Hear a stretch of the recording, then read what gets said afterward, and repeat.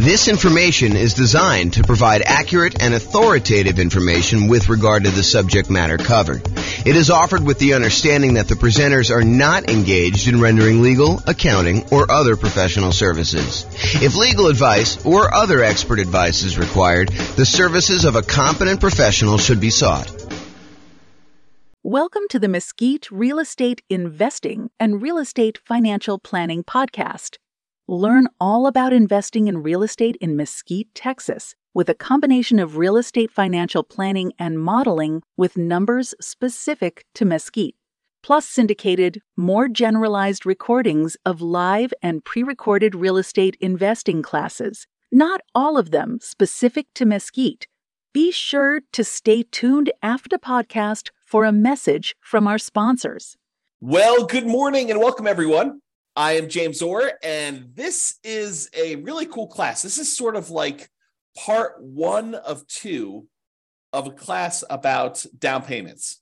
So we kind of break it down into reducing the need for down payments and then also how to produce down payments. So part 1 is reduce, part 2 is produce.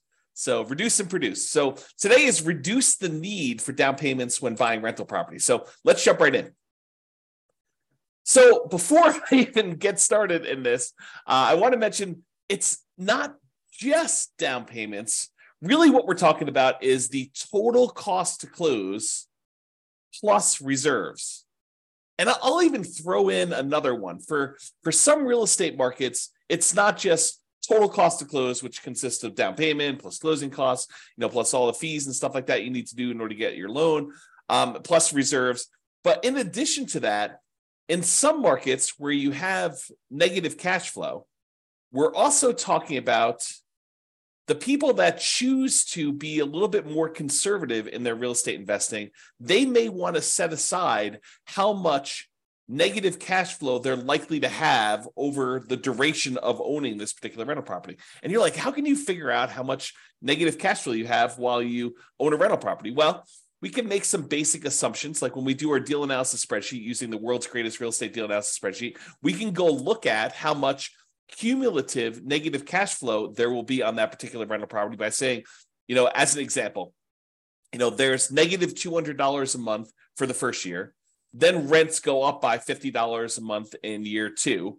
So now there's only $150 a month for year 2. And then at the end of year 2, rents go up another $50. So at the start of year 3, it's only negative $100. And then at the end of year 4, it goes up $50 again. So you have only $50 negative. And we could add up, 200 times 12, $2,400 for year 1, $150 for year 2, which is $1,800 for that. Plus year 3, we've got about $1,200. Plus year 4, we've got about $600. And then we could sum up all of those and say, look, if we really want to be super conservative with our money that we are putting aside to make sure that this property is a good property for us and helps us get to financial independence, we're talking about making sure we have enough down payment saved, how much we need for the total cost to close, including down payments and closing costs and all that other stuff, plus any reserves, whether you're doing 6 months of reserves in some type of really liquid, super safe savings account, or 12 months of reserves in something a little bit more aggressive, like stock market or something like that.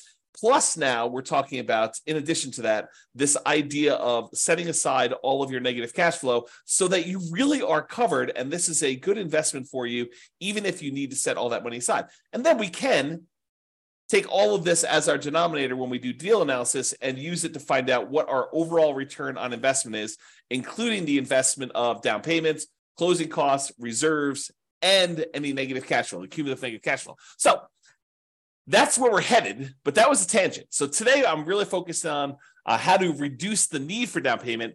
And really, I just wanted to mention, it's not just down payment. It's this total cost to close plus reserves. Plus, really, we're talking about some of this cumulative negative cash flow that we might set aside. So that's where we are.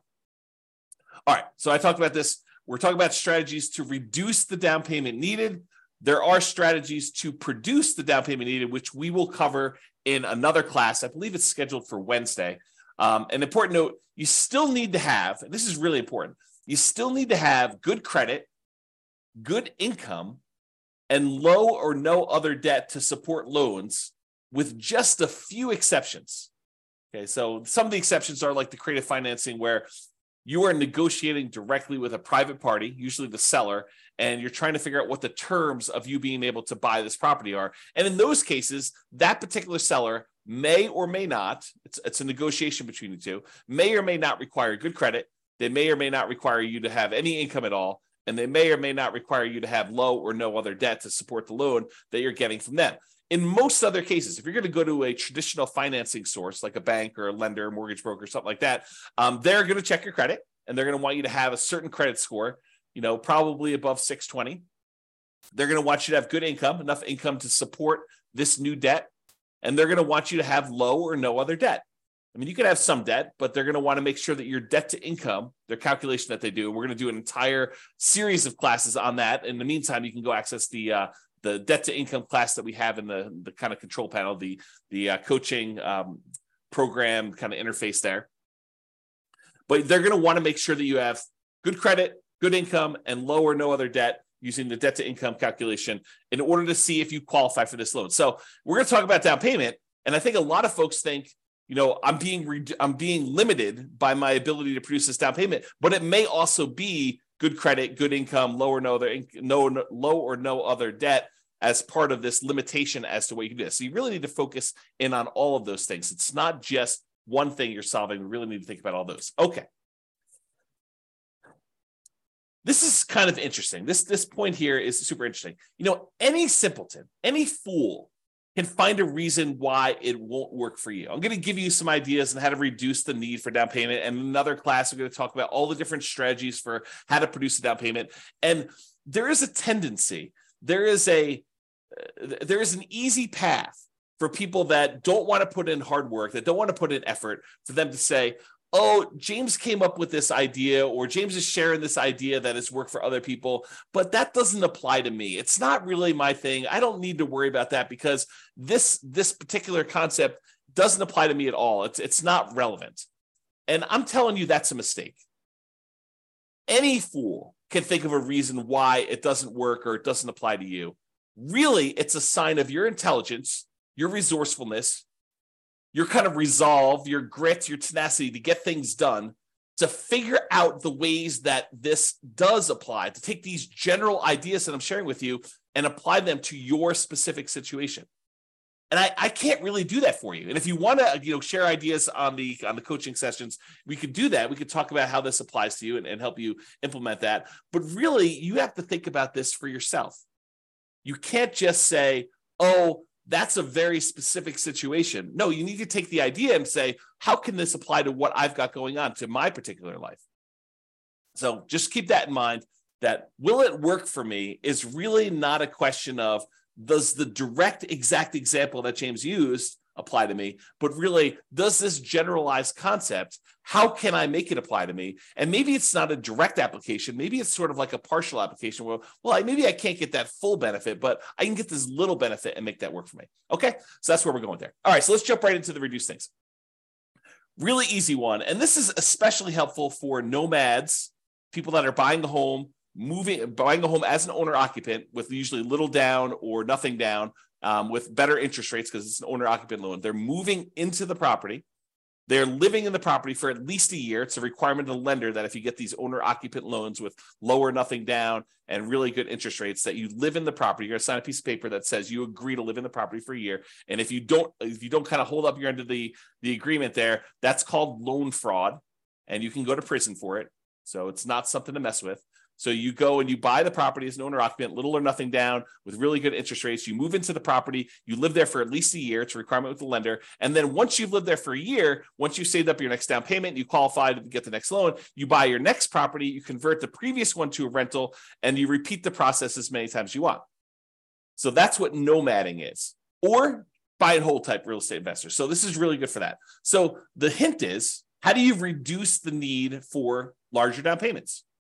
Well, you minimize the price of property that you're buying. And I know this seems obvious, right? I'm just naming some of the obvious ones. Some of them are less obvious, but this one is really obvious. If you want to reduce the need for a down payment, you minimize the price, that minimizes the down payment. So how do you do that? You search for properties by lowest price. You find the property that makes sense for you, has the best characteristics for buying a rental property: really good price to rent ratio, really good long-term kind of property, low capital expenses on the horizon. And even if you did have them, they're reasonable cost type ones that would see really good, significant appreciation over time, ones that you're going to have low vacancy in. They're not, they're not kind of wacky properties that are functionally obsolete, things like that you want to look for. But you want to also find ones where if you can get the same economics, but buy it in a slightly less expensive property, and you're concerned about down payment, then maybe you should focus on that. So search for properties by lowest price. Now, here's a little carve out, a little caveat for these, and something that a lot of people don't think about.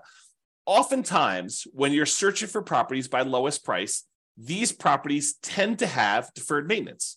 If you think about it mathematically, imagine making a list of properties from the lowest price to the highest price. And you're searching down the list, going one by one by one. You're like, okay, this is just too inexpensive. It's in a bad part of town. I'm not really interested in buying that property. It needs a lot of work. It's only one bedroom. It's kind of in a wacky area. You kind of eliminate some of the really, really, really inexpensive ones typically.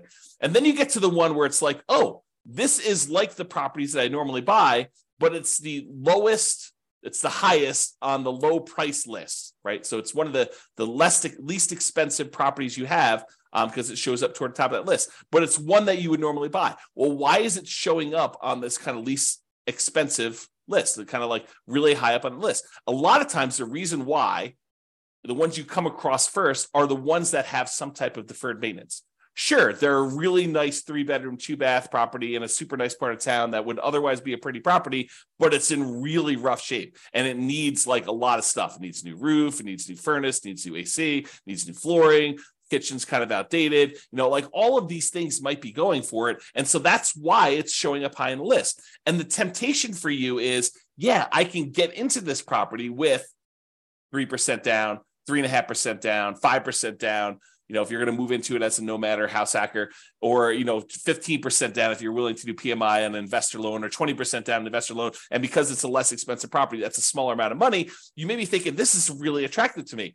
But be careful, because sometimes what you're trading the need for a lower down payment for maintenance and fix-up work and capital improvements as soon as you acquire it. So you're trading one problem for another. You may come in really, really light with the amount you need for down payment, but then you're coming in with the need for $5,000, $10,000, $15,000, $20,000, $50,000, $75,000, $100,000 in all of these improvements and updates that you need to make on this property, and you cannot finance that, or it's harder to finance that, because there are some loans where you can finance the fix-up cost, but it's much trickier to do. Okay? So be careful about this trade-off that you're making where you say, I want to buy this really inexpensive property, and I'm not afraid of doing some work in order to buy a property like that, having some deferred maintenance. Well, you're trading the need for your down payment in order to do a property that does not need work. And I think I used this in an example when we talked about how to improve cash flow while searching for properties. And I showed you what the difference was between buying a property where you needed $10,000 worth of work and taking that same $10,000 that you could have used for work and instead improving on the interest rate that you could get, and how much more cash flow that actually improves than taking the same $10,000 and buying a discounted property where it was more than a $10,000 discount, but it needed $10K in work. So go watch that class, because we talked about how much better it was in terms of cash flow by doing it that way. Okay.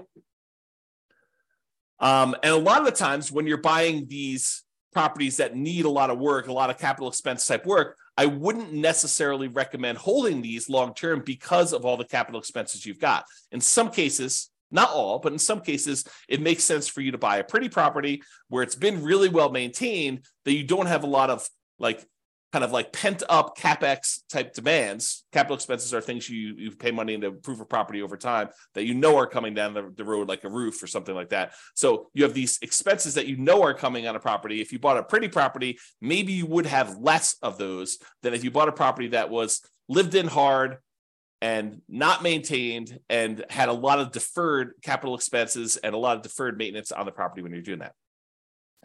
Now that I've said all that, if you are using a strategy like buying the property and then offering it to a tenant buyer on a lease option or a lease purchase. They're going to lease the property from you with the intention of buying it from you in a year or 2 or 3, or they're going to lease the property and they're going to use a purchase contract from you in a year or 2 or 3, and you're actually going to sell the property before you have all of these capital expenses come due, then I hesitantly and reluctantly approve of that particular strategy for the situations where you have a lot of deferred maintenance coming down the pipeline. But you could just as easily get caught in that, right? Like you could say, hey, my roof is going to be due in 8 years. And so as long as I get into this property and I use a lease option with a tenant buyer on the way out, a tenant buyer is a tenant who's going to buy the property from you. Tenant buyer on a lease option or rent to own is another way of saying that. But if they're going to come in there, they're going to buy it from me in 1, 2, 3 years, 4 years. But what happens if you get someone in there and it takes them 3 years for them to say, I'm going to buy it, I'm going to buy it, I'm going to buy it. And at the end of 3 years, all of a sudden they say, we got divorced. We were going to buy this property, but we're no longer together. I don't need a house like this. It has bad memories or it's too big for me. I'm not going to buy it. And you say, no problem. I'll go find another tenant buyer and I'll put another tenant buyer in there. And they do the same thing. They're in there for 3 years. And next thing you know, you're up against your deadline of replacing this roof if they don't buy. And maybe the second group doesn't buy because you could have bad luck. You could have a tenant buyer go in there and they have every intention. They look like they're going to close tomorrow, but tomorrow turns into a year and the year turns into 2 years and that turns into 3 years. And then they're divorced or no longer wanting it. Their kids move out. They have more kids. They need a bigger house. They need a smaller house. They get transferred for their job. All these things happen that are sort of outside your control. They end up not buying. And the same thing happens on the second set, which is just the way things work. It's not bad luck necessarily. It's just you had a group that you thought was going to buy, they didn't. You had a second group you thought they were going to buy, they didn't. Next thing you know, you're at your 8-year point and you've got to actually fix a roof on that property. And you were not expecting that. You were not expecting a $10,000, $15,000 roof on a property. Okay, so just be aware of that. It might be easier to find tenant buyers with 5% down in that second quartile property anyway. So if you're thinking about, hey, look, I really want to buy these super inexpensive properties in order to save on down payment, it may actually be easier for you to find people more in the meat of the market, in the middle of the market. If you think of the market sort of as a bell curve, there's these really inexpensive properties, and there's very few of those. But as you get more toward the median, the number kind of increases until you get to this middle point, the median point of prices on there. And this is the number of those that exist. There's a lot more in the meat of the market. And then it kind of starts tapering off where you have fewer and fewer and fewer really expensive properties. And so you get to the point where it's really low down here for the most expensive properties. The $200 million properties in your marketplace, there's not a lot of those. And there's not a lot of those $10,000 properties in your marketplace either, right? And so you have this sort of curve where it comes up and the meat of the market's in this middle. It may be easier for you to find people in that kind of meat of the market where they need that median type house, plus or minus a little bit, kind of maybe a little bit over the median or a little bit under the median, but sort of in that, what I like to refer to as the second quartile is kind of the ideal spot. And I'll show you that here in a second when we go over Gary Keller's Millionaire Real Estate Investor book. On the next slide, I'll show you kind of like why you may want to be in this little area here, but maybe you find more tenant buyers there who have that 5% option fee to be able to give you when they move into the property as a tenant buyer with a lease option or lease purchase or whatever you structured as. That way you have enough down payment to go buy your next property. So maybe you're buying the property, you're moving in, you're putting 3% down, 3.5% down, 5% down. You're living there for a year, and then you're offering it to a tenant buyer or on a lease option or lease purchase. And if the tenant buyer who's moving into the property you're about to move out of gives you 5% down on that one, well, now you have 5% that if you're buying a similar price property to what they just gave you 5% down on, you have the down payment you need in order to buy the next one completely. So that could be a strategy for you to actually produce the down payment, which we'll talk about in the next class. Okay. All right. So let's talk about this graphic from Gary Keller's Millionaire Real Estate Investor book. Which is a phenomenal book if you haven't read it. It's usually called the Blue Book. If you look behind me, you can probably see it on my bookshelf, although I think it's where my head is. Yeah, it's on that middle shelf right behind where my head is. So if I tilt my head, I get really active. You can kind of see it on there. But yeah, so this is totally worth reading. A Millionaire Real Estate Investor by Gary Keller. Super fascinating book for real estate investing. And in that book, he has this image. And I'll just kind of walk you through what this image is telling you. But it's basically expressing where are the best deals? If you think about it in terms of low-end prices or high-end prices, like where are the best deals in a marketplace? And so he breaks it down into 4 different characteristics or 4 different kind of like ways to think about properties. He talks about cash flow, how much the properties typically cash flow, how much hassle is involved. Certain properties, they require more work, less hassle. Appreciation, the tendency for property values to go up over time. Which ones are you likely to see the best appreciation for? And then liquidity. What if you need to get into a property, or what if you need to get out of a property? How liquid is it for doing that? And then he has down here, low-end properties, high-end properties, and average properties. So this is sort of price. And then for each one of these characteristics, the cash flow, the hassle factor, the appreciation factor, the liquidity factor, this is where they have low. So like low cash flow or high cash flow, or hassle, low hassle or high hassle. And so it's low down here, medium or high. And so if you think about it, let's look at the cash flow line. It says dash line here. So on the low end properties, those tend to have the best cash flow. They tend to have the highest cash flow. And then as the price goes up, when you get about to the average properties, they tend to have in this sort of medium cash flow. And then over kind of as they get into the higher end properties, the cash flow dips off a little bit. So it gets to be, I'd call this medium low. It's not all the way in the low end, but it's definitely not in the medium area anymore. And so you kind of have this cash flow curve sort of decline as prices go from low to high. So the low ones have the highest cash flow. The high end ones have this kind of like medium to low-ish cash flow. Now, as far as hassle goes, the low end properties have like a medium plus hassle factor. And then once you get down to the average price properties, it has what I would consider to be a low hassle factor, the lowest of all of them. And then as you get up into higher end properties, the hassle factor increases until it gets up to medium plus again. So as far as hassle goes, the best deals are sort of in that medium range, the lowest hassle that you've got there. Now, in terms of appreciation, the low end properties have like this low to medium, probably a little bit more on the low side. And then as you get up into this average properties, they kind of peak out with a kind of medium plus, kind of medium to high appreciation. And then as you get to more expensive properties, they drop back down to a full right in the middle of median. So, or medium. So basically you have this appreciation where on the low end, they tend not to appreciate as much. In the average, they tend to appreciate the most. And on the high end, they sort of like appreciate, but they don't appreciate quite as much as the average goes. And then finally, liquidity. Liquidity on the low end of properties, like the least expensive properties, has really low liquidity. It's hard to get in and out of those. When you get to the average properties, those are the ones that sell and are bought the most. And so that is the highest liquidity. And then as you get into this really high end, most expensive market, it goes back down to low.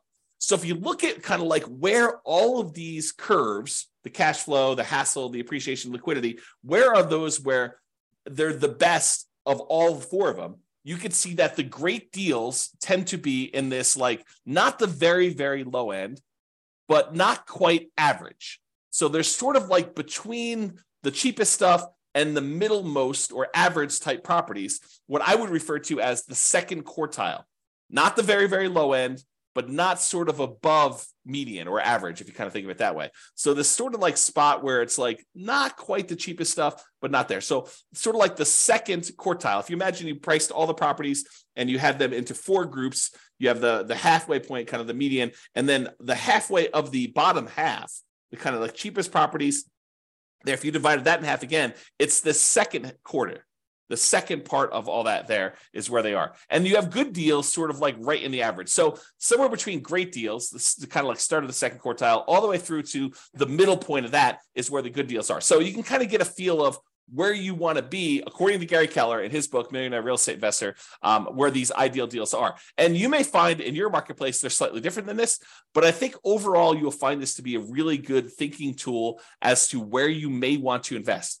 Probably not the cheapest end, and probably not the highest end, although there are exceptions. There are real estate investors who are successful on the very, very, very, very, very low end and successful real estate investors on the very, very, very high end, and people can go against the trend. But if you're looking for sort of like a well-worn path of somewhere that, this is kind of like a proven strategy in many ways, this is what you want to be thinking about.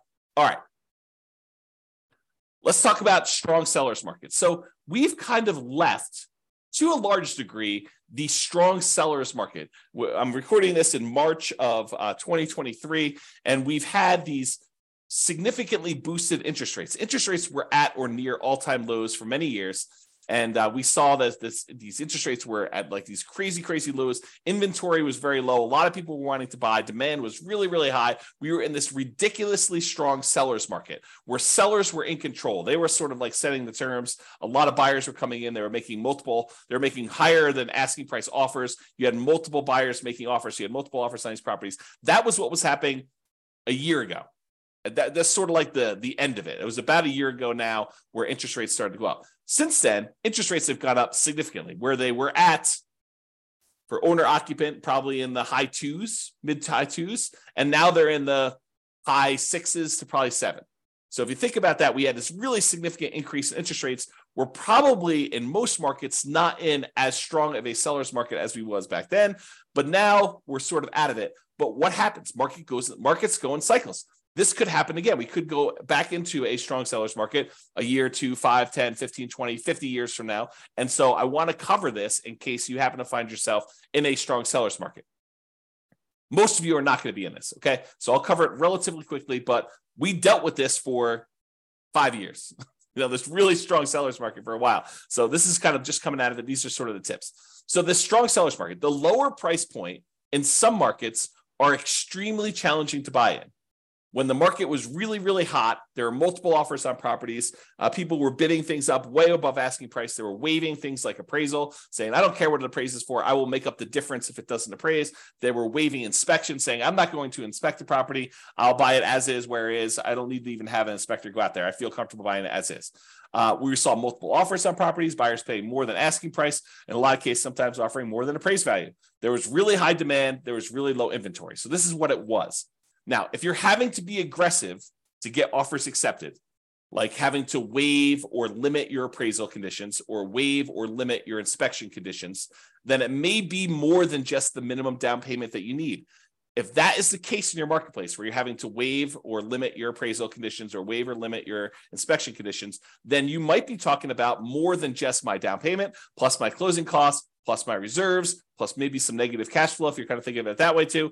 In addition to all that, it may also be you need to make up the difference between what you're offering on the property, which is higher than the appraisal, and what the property appraises for. So let's say we'll use a $100,000 property as an example. We have a property worth $100,000. And because the market is so crazy hot and there are more buyers than there are properties for them, you have 20 buyers making offers on this one $100,000 property. And the property really is worth $100,000. That's what it's going to appraise for. But you're like, look, I really want this property. And so you say, I will offer you $101,000. And the next guy comes in and says, I'll offer you 105. The next guy comes in, I'll say, I'll offer you 110. And you're like, well, I really want this. And I've been making offers on a bunch of properties and I haven't got them.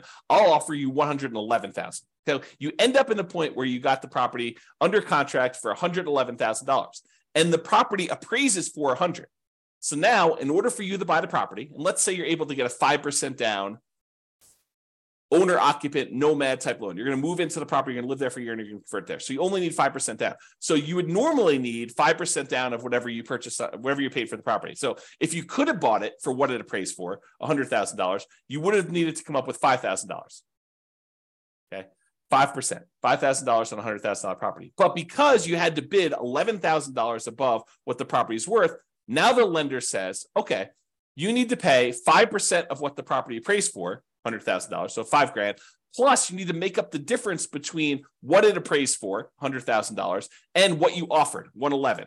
So now you need to come to the table with not $5,000 plus closing costs and reserves. You don't need to come to the table with reserves, but your closing cost, your down payment, and your closing costs. Now you need to come to the table with $5,000 plus your closing costs, plus $11,000 to make up that difference. So you went from a need of $5,000 in down payment to a $16,000 down payment, $5,000 plus the $11,000 in order to buy the property, plus closing costs.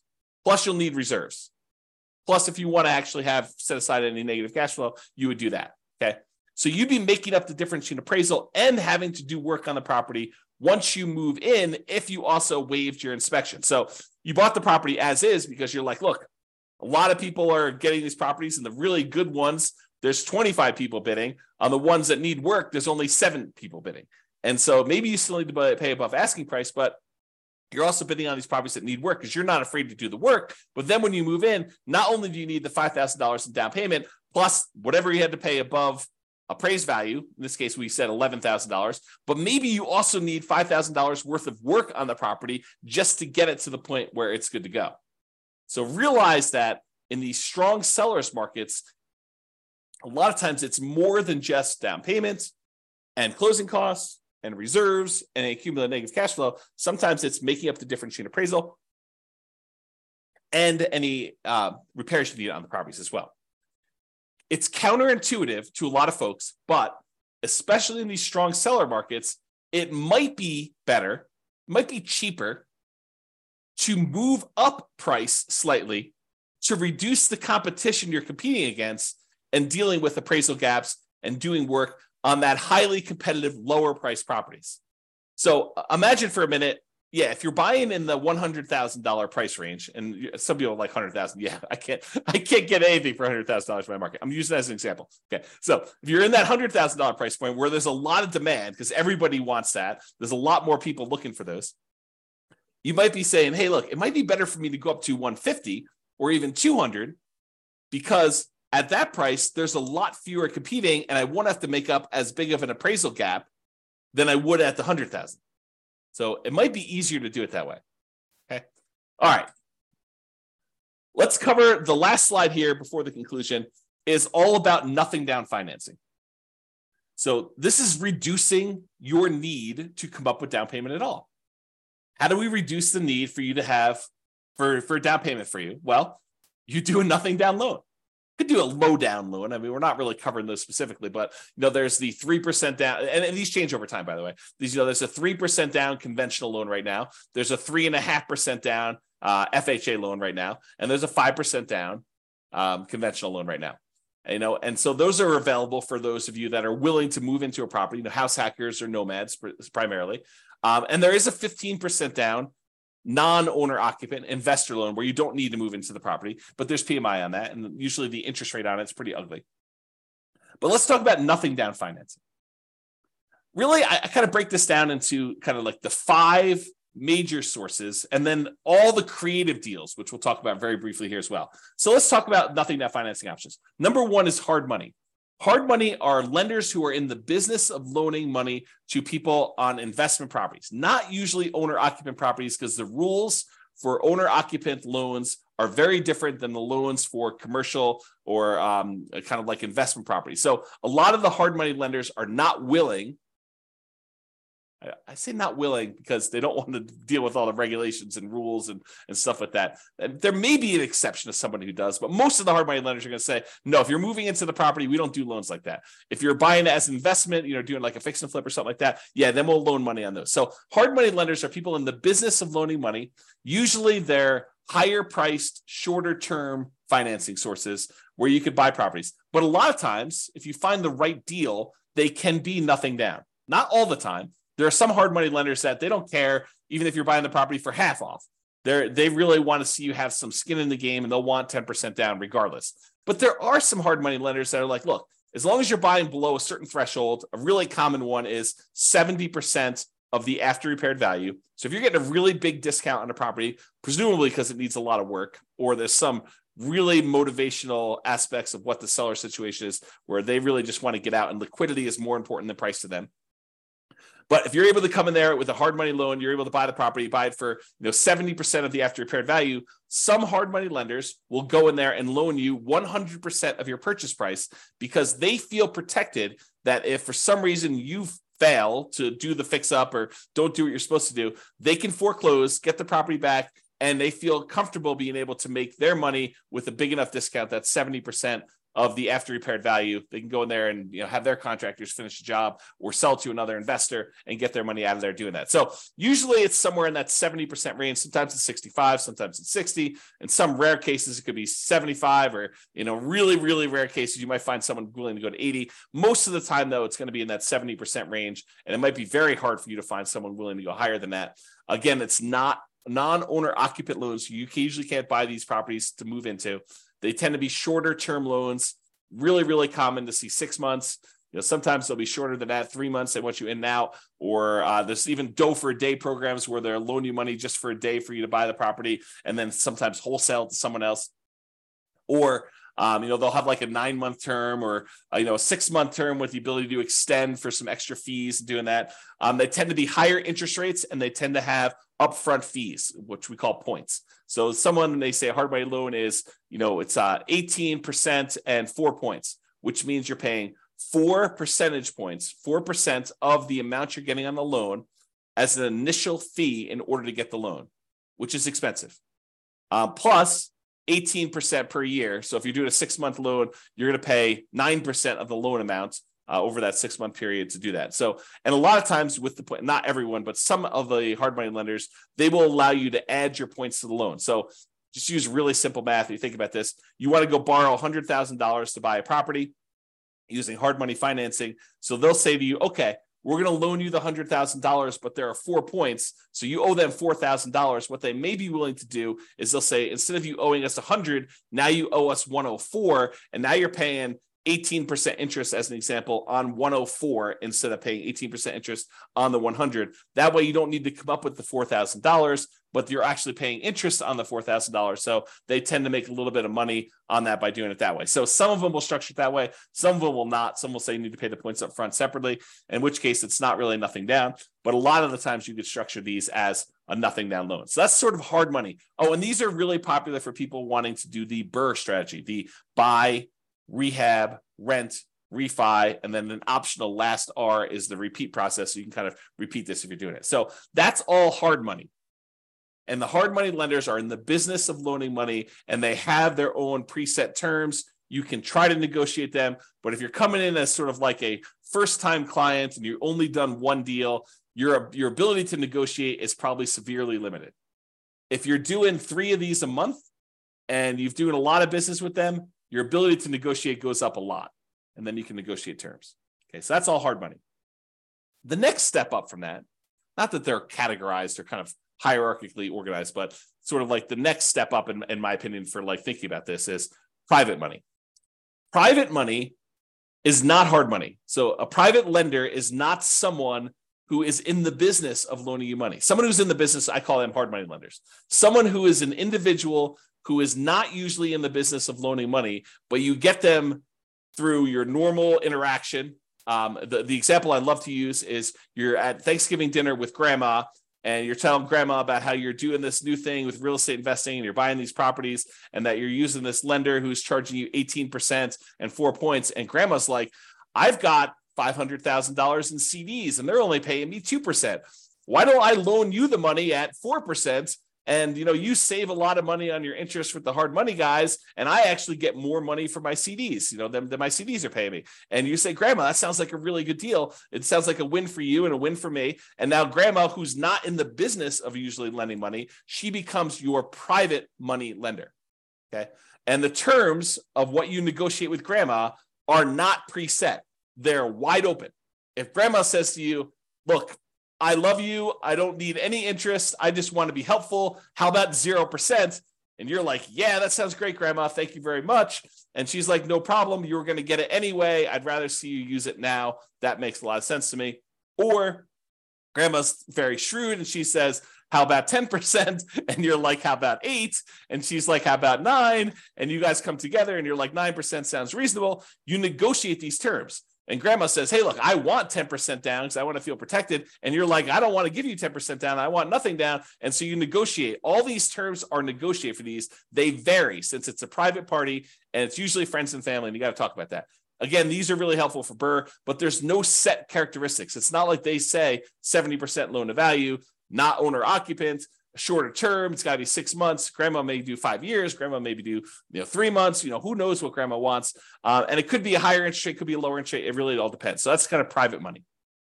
The next one is USDA. The U.S. Department of Agriculture has a special loan program for helping people buy properties in rural areas. You're not going to be able to buy this in your major cities, but like if you are willing to drive 30 minutes into work, and a lot of times within a 30-minute drive, maybe a little bit longer in some cities than others, you can find these rural areas where the population's a little bit smaller. It's sort of like all the little towns on the outskirts of these big towns. You can find those, and you can find out exactly if they qualify by going to the USDA website. They have an eligibility map where you can type in addresses and it tells you if it's in a USDA eligible zone. but it has to be a rural property as defined by the USDA in these eligibility areas. And you have to own or occupy the property, and that is a nothing down loan. You can buy a property with 0% down if you're willing to live in these rural areas, and there's some income qualification. You can't make too much, and you can't make too little, not be able to qualify. So it's a sweet spot of you can't make too little where you can't qualify for the loan, but you can't make too much where you make too much money in order to buy the property. So it's sort of like you're constrained as your income as well. But it is a nothing down loan program for buying rural properties, okay? And that is an owner-occupant loan. Then the VA loan is another loan. That's a Veterans Administration loan. And this is for our veterans. If you served in the military, a lot of times you'll have eligibility to do this. There are some exceptions where you can get eligibility where you did not directly serve in the military, but go call your lender and find out what the requirements are. Or I do have a whole class on VA loans. It's like a 2-hour class on that. You can probably access that too. But you must have VA benefits and you must own or occupy, live in the property in order to qualify for the VA loan. And that is also nothing down. An interesting thing about the VA loan is that it can also be used to buy multifamily properties. So you could buy a single family home with, a USDA loan or a VA loan, but a VA loan, you could also buy a duplex where you live in one of the 2 units, a triplex where you live in one of the 3 units, or a fourplex where you live in one of the 4 units. If it's more than 4 units, you change your financing completely, and a VA loan will not work for you buying a 5-unit or above type of property. Those are commercial loans, and it changes the financing for those changes considerably. Okay, so we talked about hard money, talked about private money, talked about the USDA for rural properties, another nothing down loan program. We talked about the VA loan for people that have veteran benefits, VA eligibility, and that's a nothing down loan, which you could also use for single family homes, duplexes, triplexes, and fourplexes. And then finally, in some markets, not all markets, but in some markets, your local banks may have their own custom nothing down loan programs. And so you may want to just check with those to find out if there's anything special going on with your local banks and then buying that. Okay, so those are sort of like the nothing down financing. Plus, in addition to all of these, there are all the creative deal financing type structuring, like buying a property subject to the existing mortgage, where the seller agrees to deed you ownership of the property. The deed signifies ownership. So by deeding you ownership of the property, they're saying that you are now the owner of the property by signing a deed saying you own it. And they're leaving their existing loan in place, which imagine they owe very close to the full value of the property. And they're just like, look, I can't make the mortgage payments anymore. How about you make the mortgage payments? I'll deed you ownership of the property and you make payments on this underlying loan. That may be beneficial to them if otherwise they would be foreclosed on. And it might be beneficial to you. You're able to acquire a property, maybe even with very low interest rates compared to what the interest rates are today. And then you start making payments on that existing loan. That's called subject to. Wrapping is where the seller has an existing loan on the property and they are wrapping the loan such that you make payments to them. And if you don't pay, they can foreclose and get the property back if you're doing it that way. So wrap financing is sort of like a variation on subject to. It's not exactly, but it's a way to think about it. And then owner financing, when the seller owns the property free and clear, they do not have a mortgage on it. They can say to you, hey, how about I act as the bank? I will sell you the property and I'll pretend that I am the lender on the property. You pay me a amount plus interest on the property as if I was acting as the lender too. And so that's owner financing. And so all the terms for owner financing are negotiated directly with sellers, sort of like that private money one where you're dealing with a private party and all the terms are up for negotiation. How much down, your credit score requirements, your debt to income requirements, how much you're able to borrow. Like all of the terms are completely negotiable when we talk about that owner financing. Or in some cases, you have a seller who is saying, hey, look, I'm willing to lease you the property and I'll give you the right to buy it from me. We talked about this before where we offered that to a tenant buyer. A lease option or a lease purchase, kind of like our general way of describing this is rent to own. But sometimes you may want to acquire a property on a rent to own because sometimes it's very low down. Now, a lot of these strategies, subject to wrap financing, owner financing, lease option, loan assumption to a lesser degree, and all-inclusive deeds of trust, a contract for deed, like all of those creative financing stuff, a lot of times they may be nothing down, but in most cases, you're going to need to pay some money in marketing in order to find these types of deals. Sure, there are some ways to be able to find properties like this, creative financing, where it costs you nothing but time. making calls from people that are advertising properties for sale by owner, or knocking on doors or something like that, where you're just doing manual labor to do it. But in a lot of cases, you're going to be doing direct mail or ads on places like Google or something like that in order to find sellers that have a situation where your creative solution may be good for them. It may be a good fit for them. Okay, so those are all possibilities for reducing the need for down payment. Creative deals, they're flexible. I mean, they could be you need down payment, or they could be you don't need down payment. But those are sort of like the list of nothing down financing, hard money, private money, USDA, VA, local banks, and all the creative stuff subject to wrap financing, owner financing, lease option. You kind of get the idea, all of those in there. So in conclusion, it's not just about down payment, but really we've been talking about the total cost to close. Your down payment plus your closing costs plus anything else you need there, and reserves, because it would be imprudent. I'm going to use stronger language here, okay? It would be stupid for you to invest in real estate without reserves, okay? Strong language.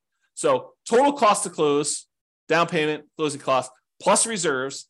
And if you're in a market where you have some negative cash flow, maybe setting aside all or some of your expected negative cash flow to be prudent, to be prepared for something that is coming. Now, if it doesn't happen that way, if rents go up a lot more than you thought, or you have a lease option tenant buyer come in and give you a much larger option fee or something like that, that offsets some of that negative cash flow, maybe you don't need to worry about it. But it would be a good idea for you to start thinking about some of the negative cash flow and setting some of that aside. Okay, so it's not just about down payment.